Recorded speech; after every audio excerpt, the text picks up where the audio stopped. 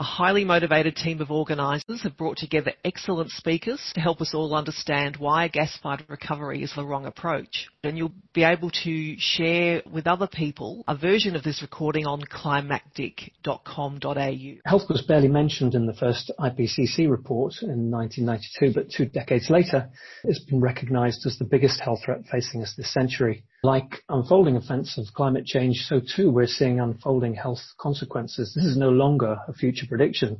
I thought I'd just spell out what Melbourne might expect over the next 20 years, and this is due to climate change that I'm afraid is already locked in. More hot days, warm spells, heat waves, fewer frosts, less rainfall, at least in the winter and spring. When the rainfall comes, there's increased probability that it will be extreme, and harsher fire weather.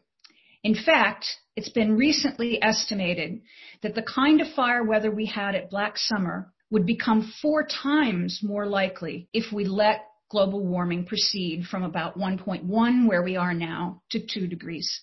But the growth of fossil fuels continues to grow. Coal may be leveling, oil's definitely rising, and gas is rising faster still. Haven't we heard that we can wean ourselves off coal by going to gas instead and it'll be better for the climate? Well, depending on what the process is and depending on its end use, gas does produce about 30 to 50% fewer emissions than coal. But if the methane losses are large, this advantage is substantially reduced. And in some cases, the advantage is reduced to 0. That is to say, when you combine the CO2 and the CH4, you're no better off than you are with coal. The Narrabri project alone would produce about 5 megatons of CO2 equivalent at exactly the same time Australia needs to reduce by 7.5 megatons every year in order to meet its 2030 target. In the UK, transitioning to renewables has led the way in the electricity grid reductions in 2017, with gas coming in third after lowering energy demand through energy efficiency. So is there a role for gas? Yes, to firm up increasing renewable electricity generations in the near term, while batteries and other non-carbon strategies are coming online. But even the Australian market operator does not expect that additional gas production will be needed.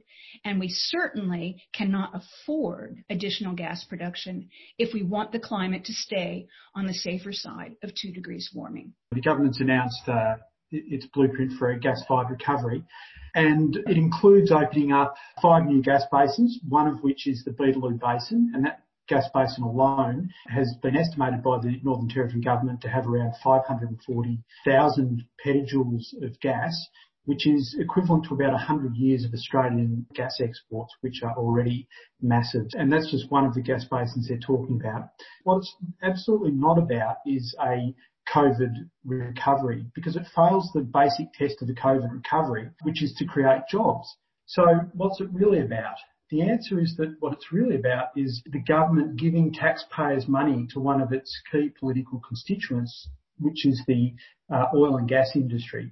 And to be specific, the oil and gas industry in Australia, in reality, it's not really about that at all. If it had been about that, we would never have allowed open slather on exports that linked Australian domestic gas prices to global gas prices, which everybody knew in advance would raise gas prices, which would increase the burden on manufacturing and provide a windfall to the export gas industry. Different industries provide different amounts of jobs per $1 million invested.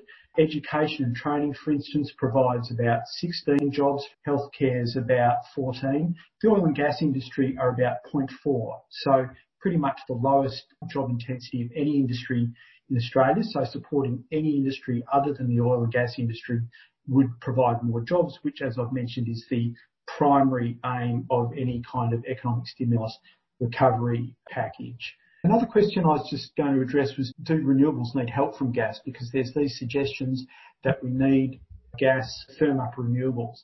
The Australian Energy Market Operator has told us that. But even if we did, even if you accepted that premise, the cost of renewables, even with energy storage, is far lower than gas. I guess the greatest impact is the fact that farmers don't have a right to say no. There is no legal standing for farmers to be able to say no to infrastructure. So that includes pipelines as well as the gas wells themselves and a whole range of other infrastructure, which is why they make a start in the state forest. Then they spread out across farmland from there. There is not insurance coverage available for farmers from the risks of spills and leaks and contamination from gas fields. It will pull up 80 kilograms per minute, every minute, for the entire 25 years of its lifespan of toxic salts.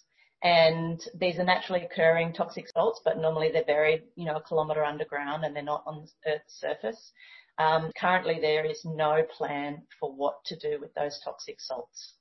Every day of this project, the proponents propose to pull up 5 megalitres of water a day. So just over 1.5 swimming pools, Olympic-sized swimming pools every day of water will be pulled up.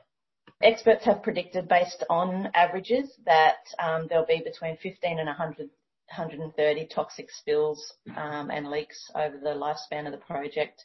It's only in exploration phase at the moment, and there's already been 12 spills in the forest. My name's Ella, and I'm 13 years old. And so I'm just going to chat a little bit about School Strike for Climate. Our part in this movement, I guess, is showing that the youngest generations are going to make this change, and that we know this is affecting our future, and we know that change has to come. And our leaders have proved to us that they're not doing anything. So it's our job now. And so on September 25, that is our National Day of Action. It's a gas mobilisation. So we're focusing on helping fund our future, not gas. And we'll be having different live streams throughout the day. And there'll be a national action. Firstly, in Australia, I'd like to tell you we live in a pretty robust democracy.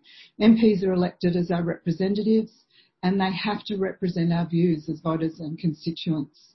That's their job. We've lost a little bit of faith in them, but we actually do have a pretty good democracy in Australia, and we need to use it more. They can't know that unless we tell them, because they're not telepathic.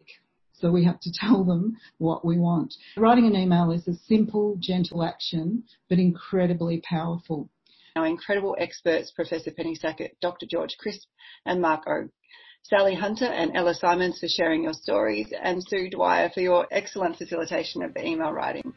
And to you, our audience, for being so wonderful and participative, and for your generous donations.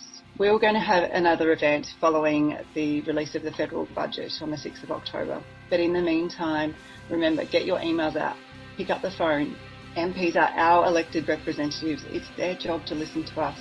Of course, this is just one form of action, and we encourage you to get involved in all different kinds of action so we can get our voices heard.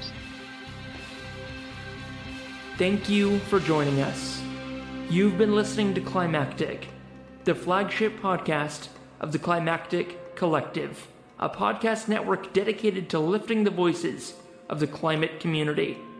You can find out more about the people of the Climactic Collective and all the shows on the network at climactic.com.au. Thank you for listening, and until next time, keep up the great work and take care of each other in these climactic times. The Climactic Collective.